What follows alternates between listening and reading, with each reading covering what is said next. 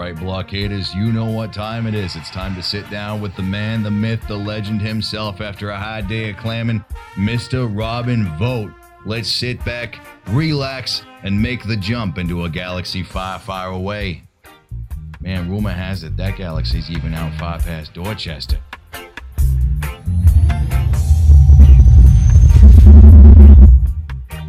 It's like, hey, did you hit a button over there or something? You said this is confidential. I love it. Hey guys, what's going on? Welcome back to the BrickCityBlockade.com podcast network. It's Make the Jump here with your friend in the friendom and from the podcast, Mr. Robin Vogt. Listen, a lot of fantastic episodes in the past, but nothing is any better than getting this guy. He's back on the podcast again. It's Mr. Michael Morisi himself. Michael, how's it going this evening, my friend? And thank you so much for coming back on the blockade. You're an honorary blockader, man. I'm happy to be here. We've tried so many times, and I have failed you so many times. So glad to finally break that streak. Hey, listen, as long as you don't have a streak like the Tennessee Titans where they get so close every time, and then the one time they make it so close to the playoffs, they lose. And that's a streak you don't want to be on necessarily. Sorry, all you Titans fans out there. Just trust me, I can't talk. I'm a New York Jets fan. I cannot talk about how sad things get as a fan. But So right here, Michael Morisi's on the show, and last time we had you on, we talked a little bit about your novel, Black Star Renegades, and Brian Fontaine and I, we absolutely love that novel. It did so many great things. Cade, just everybody in that book. The character progression and the storyline was fantastic. And now, as we move forward, a busy Michael Morisi has a new novel called We Are Mayhem, a Black Star Renegades novel. And Michael, I'm going to have you kick this off, buddy. Listen, I've kind of looked through a little bit of it and kind of taken a look at what's to come here come April. But for the fans out there, what should they expect from We Are Mayhem? If they've totally dug into Black Star Renegades, or if you haven't, go ahead and read it. But what is the synopsis, and what are you looking, or what should the fans expect here with We Are Mayhem? I think it's an evolution of the first book. It's weird because obviously, yes, it's a sequel, of course. But I think it's a sort of an evolution in a lot of ways, in that you're going to see, one, it's a different kind of story because we're getting a split narration, because part of it you're going to see Kira at the helm for half the story and Cade is at the helm for half the story, and they're doing pretty different things. So if you're not familiar with Black Star Renegades, it's a space adventure like in the vein of, I'm sure we'll talk about Star Wars, Guardians of the Galaxy, about a young guy named Cade who gets an all-powerful weapon. He's kind of a ne'er-do-well. He's the absolute wrong person to have it, but has to, band together with a bunch of other misfits and save the galaxy. So they ostensibly saved the galaxy, but not really. They just kind of made the ruling power mad. And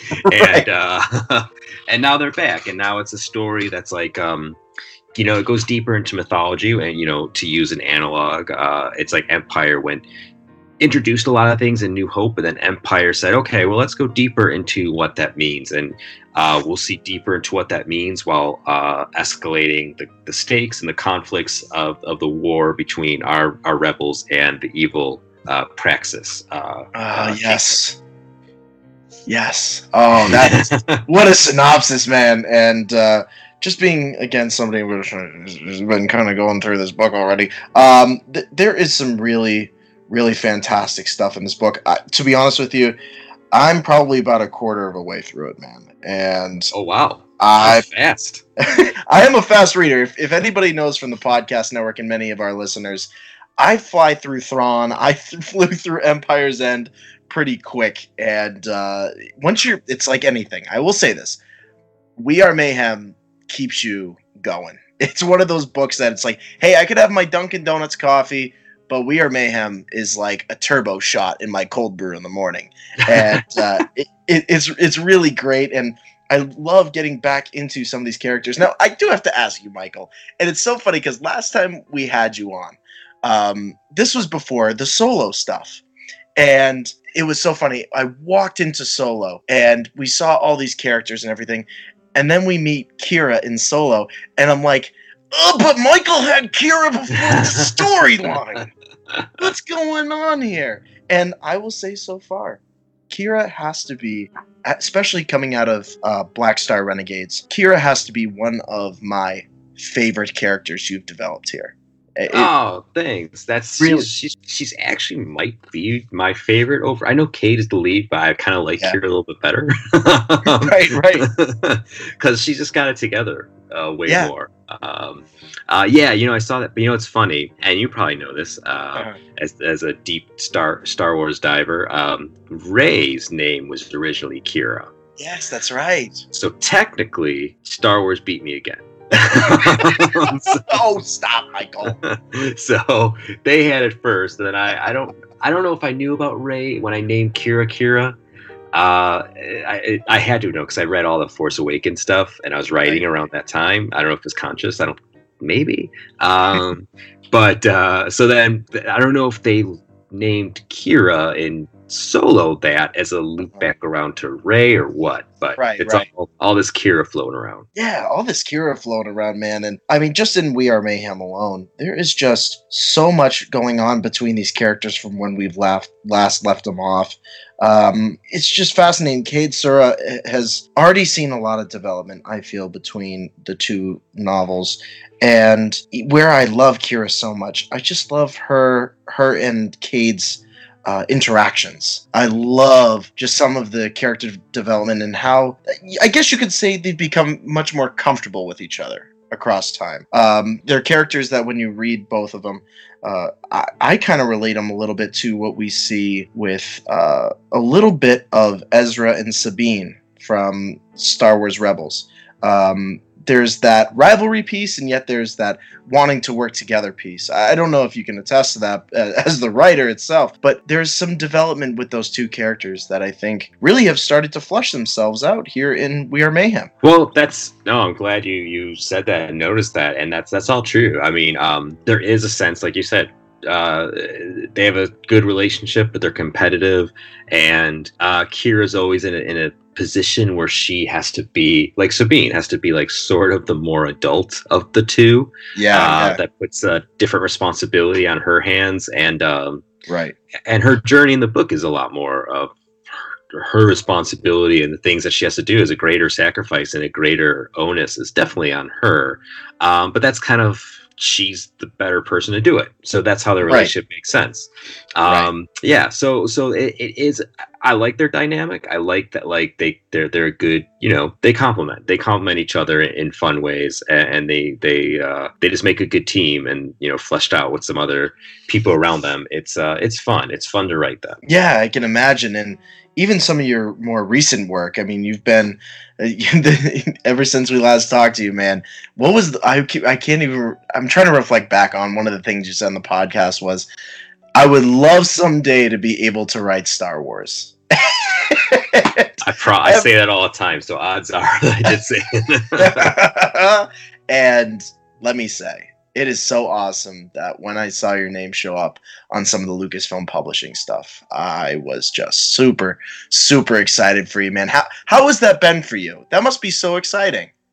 It's crazy. It's crazy. So I started the Flight of the Falcon, which is it's like the initiative that goes in the IDW comics, which is what I write, and then there's two middle grade novels. And it's been wild, man. I mean, like, working at Lucasfilm has been great. Everybody there is just really supportive and smart and helpful and cool, and it's just been a dream, man. Like, sometimes I say, you shouldn't do the thing you love, or you shouldn't, you know what I mean? Like, you shouldn't. Yeah. Because sometimes it's potential to ruin it, but that is definitely not the case here. It's only made it better. Something that I love deeply, and it's been surreal. I'll tell you that, but I've loved every second of it. Oh, that's so great. And what makes me so happy is when I look at some of your IDW stuff. I had a student walk in, it was probably just before Christmas break, and walked up to me and said, "Oh, Mr. Vogt, you got to check out this comic." And Whose name was on the bottom of it? Whose name? Probably was Charles. Probably Charles Soule. But yeah, there was a particular name that That's cool. Oh, that's nice. I was like, hey, it was almost like from Elf from Santa. I know that guy. I know that guy, and they were just fully enveloped in it. So it's really. I always say this about the younger generation. What a time to be a Star Wars fan, not just for us, but for that next generation. The teens who are picking up Black Star Renegades and are going to pick up We Are Mayhem. I recommend these books to especially to the older students that I've worked with in the past. And it's just such a great time for them. I reflect on it all the time here, Michael, that it is such a great time to be a Star Wars fan. Yeah, I agree. And I have two little ones, two kids who, I see the way they see, the way my journey and your journey kind of reflected in different films. And touched us when we were young. I see it now. I see my son, who's 7, my oldest, and looking at Rey, and the way like he just like adores Rey, the same way I looked at Luke, and New Solo is like his Solo, and he loves that movie, which I do too. I love that movie. It's so good, man. And we always had that hint of like sadness, though. We're like, it's so good. What happened? It's so true. It's so true. It's so great. It's such a great movie. But there's some things that are just destined not to work out. I think that was one of them. And just not by anybody's fault, and just for no reason. That's just what the universe has in store for you. But yeah, seeing it through their eyes is magical, and there's so many good things for them, and I am glad to see that happen. I still have my stuff, you still have your stuff, and now they have their stuff, and that's great. Yeah, it really is. And kudos, like you said before, kudos to everybody over at Lucasfilm who's keeping that alive, especially across social media, in a time where sometimes it can be a little uncertain on social media how people take in Star Wars and whatever else, and sometimes you have those negative Nancys out there when it comes to some of the stuff, and they're entitled to their opinion and everything, but it is a great time just overall because it is crossing so many different generations of fans, and it's just so much fun to take a step back, and then again, like you said, through my students' eyes and then through your own kids' eyes, just to see what they're seeing when it comes to Star Wars and reliving those moments of when we were kids and we saw Star Wars for the first time. It's just absolutely magical. And speaking of that galaxy far, far away, you can't have Michael on without talking a little Star Wars. And one of the things here, it's fascinating because, of course, we're moving closer and closer to Star Wars Celebration this year in Chicago. Right in your backyard, man. How cool is that? I was going to ask you if you're going to be there. Yeah, it's one of those things. We're going to be doing a small gathering in Lancaster, Pennsylvania. I'm probably not going to be able to make Celebration this year, but my hope is for the next Celebration. That's fingers crossed. That is my next hope here, is to make it out. But we will have Brick City Blockade out there. Chris Letty's going to be out there and stuff, so that'll be cool. That'll be kind of cool. I'll be sure to say hi. Oh yeah, absolutely. Absolutely. But how cool is that for you that you hear that Star Wars Celebration is going to be in your own backyard? I don't know how far you live from the convention center, but it's got to be cool for you. Oh, it's great. It's like 20 minutes. It's nothing. Yeah, it's couldn't be more convenient, actually. So no, I'm thrilled. I can't wait. I had tickets to the last Florida, I think. Oh yeah, in Orlando. Yeah. Yeah. Yes. I had tickets. I had weekend passes, and I actually didn't go. It was a long story, but it's funny because I have like it's always a source of pain, but it's also like a source of like joy because like I have the lanyards, and they're the New Hope medallion. Oh man, and they're so great. But I play with my kids all the time, and we play, blow up the Death Star, then they get the medals at the end. That's a great game. Yeah, they come in the most expensive friggin' lanyards I've ever bought. Oh, they should be very thankful that Daddy paid a lot for those expensive lanyards. Yeah.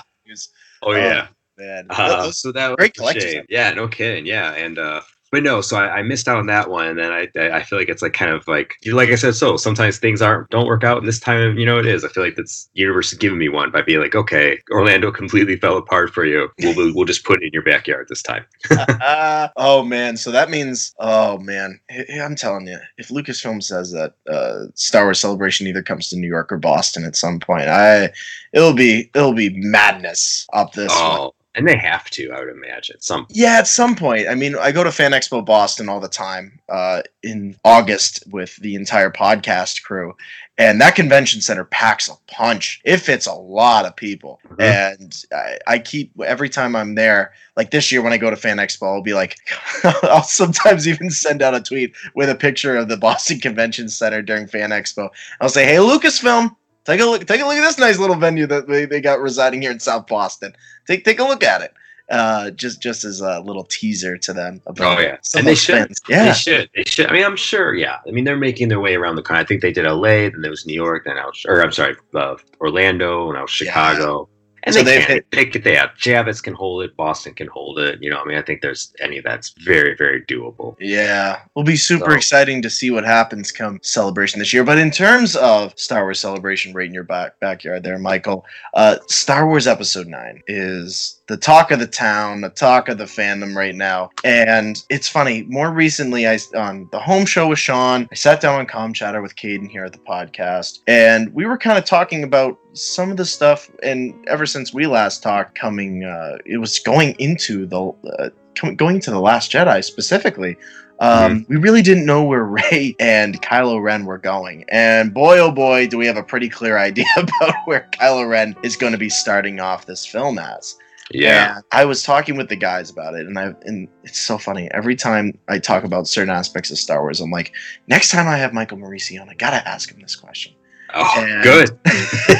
And when it comes to Star Wars Episode 9, I have this crazy idea in my head that Kylo Ren is going to be spending some time on Mustafar. And that is like the dream of one of the ways that we could open up Episode 9, is with a time jump, and Kylo Ren is on Mustafar, and he's been through his grandfather's stuff there. And we just open up with Kylo Ren sitting essentially in the seat of his grandfather there, watching over Mustafar and taking on and just feeding off the dark side energy that resides there. And then we cut over to Rey and we see where she's at. Like, I feel like there's so much more development with Ben Solo that we're going to see in Episode 9. And we thought, The Last Jedi did a fair amount of that, Michael. I feel it did a nice job of giving us the non-redeemable Ben in many ways. What he did with Han, of course, in Force Awakens, and then the thought of destroying his mother, but somebody else does it for him, and then just the rage that builds up within him by the end of the film. So, Michael, for you, where do you see Ben Solo at the beginning of Episode 9 here? Do you feel he's truly a broken soul still because of everything that has happened, or do you think he truly wants to be the supreme leader here? Yeah, I mean, I think that, I want to see him, and the writer impulse would say, he's got to go all in. I think they have to put him in a point. I think what you're beginning would be incredible, and I would love it. So I'd be totally thrilled to see that. And I think he has to be positioned to be just thoroughly evil. I think that's something we haven't seen. Well, we've seen with the Emperor, and I guess maybe Snoke. We really don't quite know. Right. But I don't think there's redemption for Kylo Ren. I think that's something that then would make a really interesting arc for Rey, because Luke always was able to hide behind, I'm going to do this to redeem my father, and I'm going to do the right thing, come hell or high water, I'm going to do this thing, right? And it was a good thing. It's I'm going to redeem somebody. That's a good thing. It's a different thing to say I have to destroy some utterly and completely, And I think that gives Rey an interesting story, an interesting problem of he's not coming back. There's no, force match.com, there's no. That's such a great analogy. I love it. So what does she do? And what does Luke do as, force ghost Luke? How do they say, what do we do with this guy? Right. We gotta do something. Yeah, yeah, you're so right. There is no forcematch.com, because if that was the case, then Luke probably would have found an equal match in the Force, and that didn't happen necessarily either. And it's funny because you look at what happened to Luke, and you see what happened on his Jedi Academy, and how Ben Solo was able to essentially eradicate everything that Luke had built up for. And you see Luke talk to Yoda in The Last Jedi, and Yoda is like, okay, well, that was a phase you went through because you were reckless. You're much like your father. You're still reckless, looking towards the horizon, and you didn't see a lot of this coming because of you technically being a legend in many ways. And Luke realizes that. And when it comes to Rey, we see what's going on with Ben Solo. That side of the Force, where, like you said, Michael, he really can't be redeemed because he's done already so much to make himself non-redeemable. And Rey, in many ways, is on the side of, well, I still want to be who I'm always truly meant to be, which is one with the Force, and to really abide by what Luke has told me. But at the same time, I don't want to go down the path that Luke went, which was that whole idea that, well, I was just Luke Skywalker,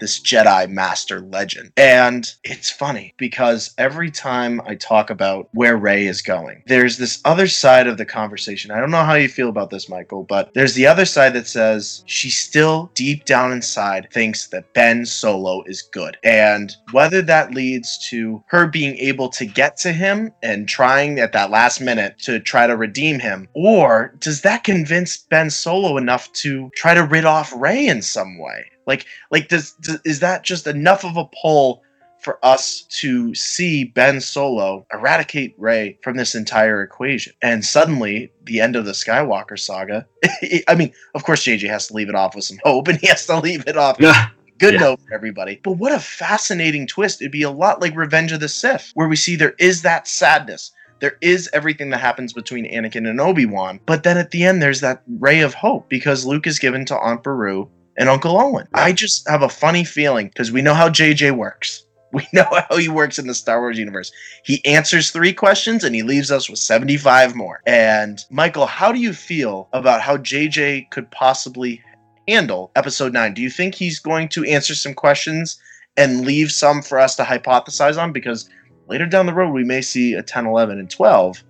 Or do you think he's going to throw us for a complete different loop and have us wondering, okay, what's going to happen? Like, where are we right now? Wait, where are we in Star Wars? Yeah, I've thought about that a lot, and I think this is going to be unfortunately, I think the decision will come to art meeting commerce. Because if you're talking like purely from an art standpoint, JJ's would be able to do whatever. But there's also to be considered, like, what is Lucasfilm's plans for Star Wars moving forward? And they do have plans. This is not by any means, it's not ending. Right, of course. So there might be some questions left over, just because that's the way they're going to leave some circuits open, because they're going to address that later.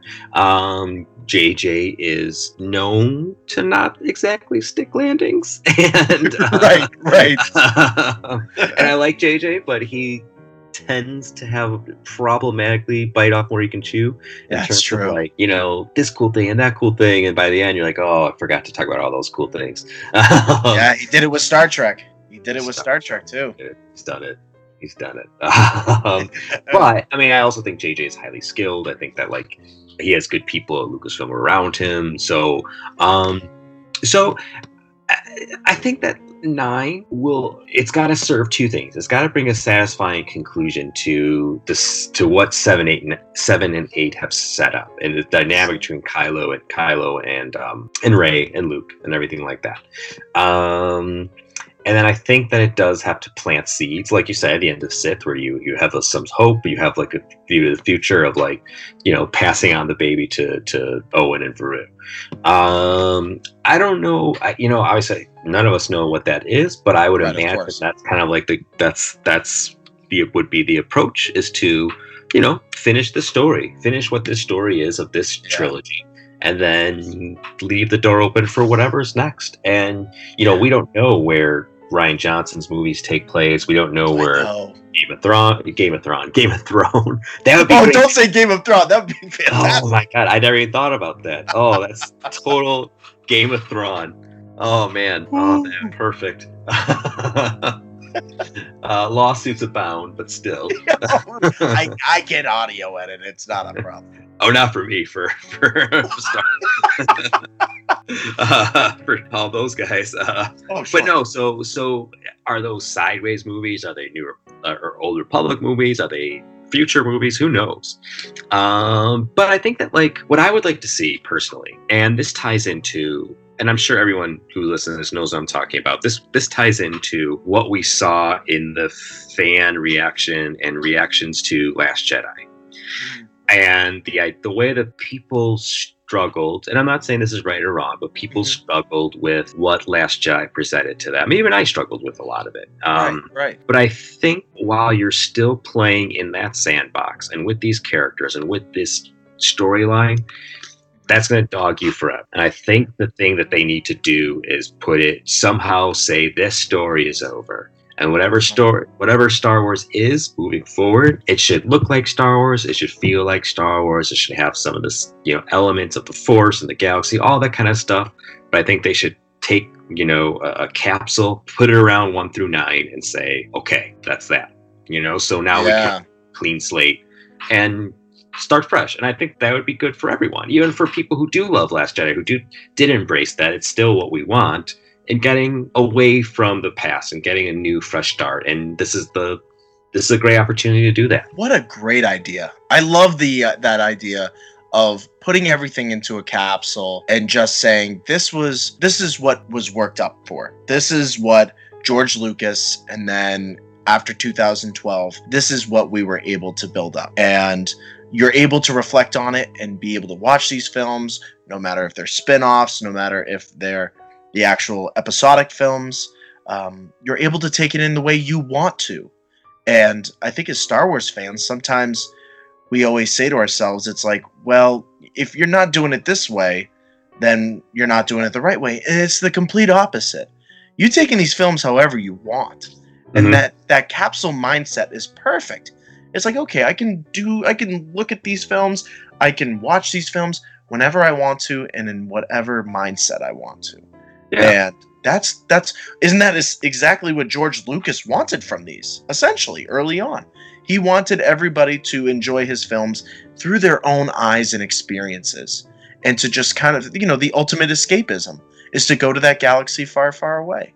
And I think Lucasfilm and Disney has done a very good job of keeping that mindset associated with it, and to capsulate that, and to have fans consistently going back and reflecting on that is such a smart approach. And I think with The Mandalorian and a lot of these other unnamed projects that are going to be coming up in the near future, that's the best approach to do, because we're moving into a whole new universe of formats and stories. Yeah, and I think that you could still, even within that capsule, you can still fill in gaps and kind of tell sideways stories and stuff like that. But I think that, like, if you're going to do a new saga, let's say a new saga, I wouldn't think it was the best idea to be like another Skywalker, like something that's like a descendant of Rey or something like that. I think it's like, let's cut it. This is the story. This is where we took it, and now we have to kind of figure out what is the next Star Wars saga that's absent of stuff that we saw in 1977, like the characters and that specific story. I think you could take so much from it. You could take tons of things from it, but maybe less specificity. That's a really great point. And I encourage all the blockaders out there to listen to that point exactly, because that's the format that I feel, like you said, Michael, just that capsulating of everything that we've had 1 through 9.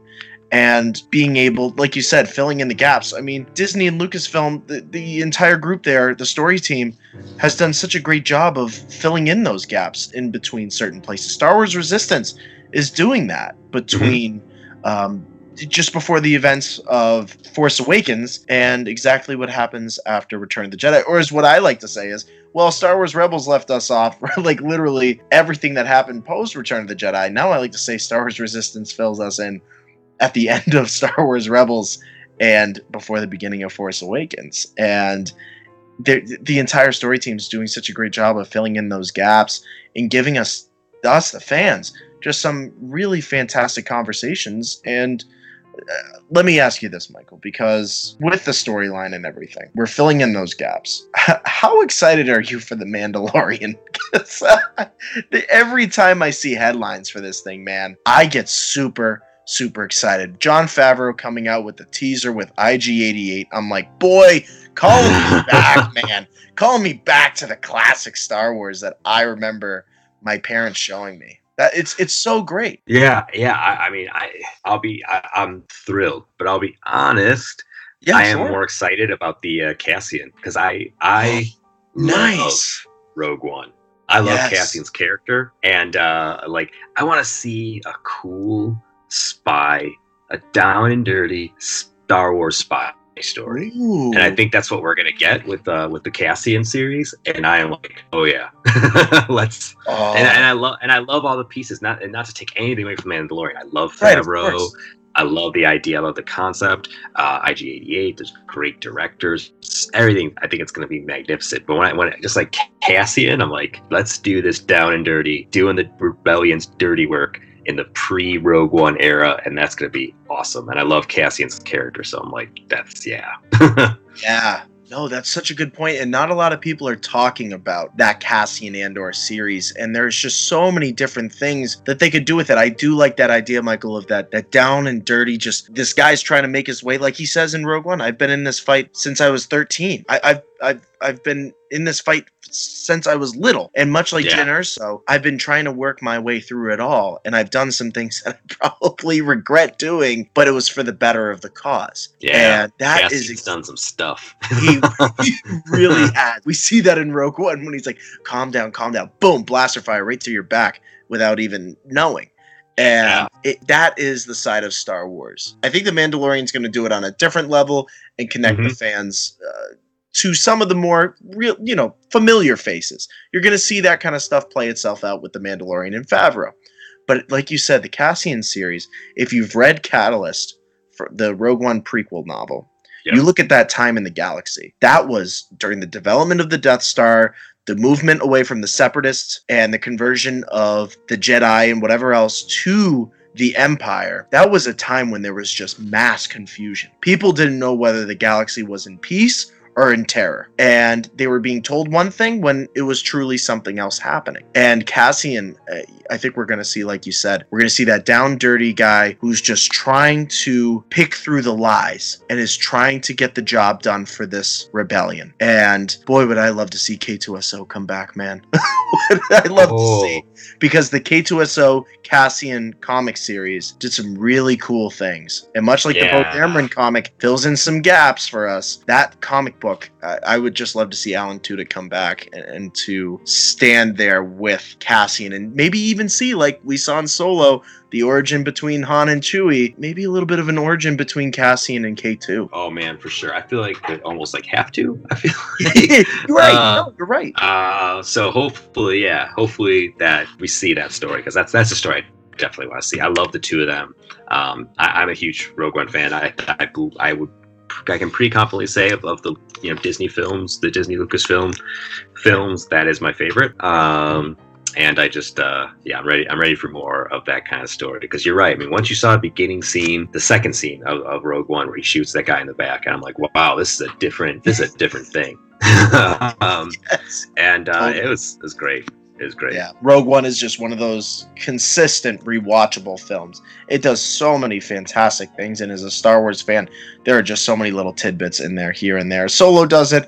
Some of the Skywalker sequel trilogy here does it here and there. So it's really great. And then Star Wars Celebration this year in Chicago, I'm sure it's going to give us all the headlines and all the things we crave as a Star Wars fan.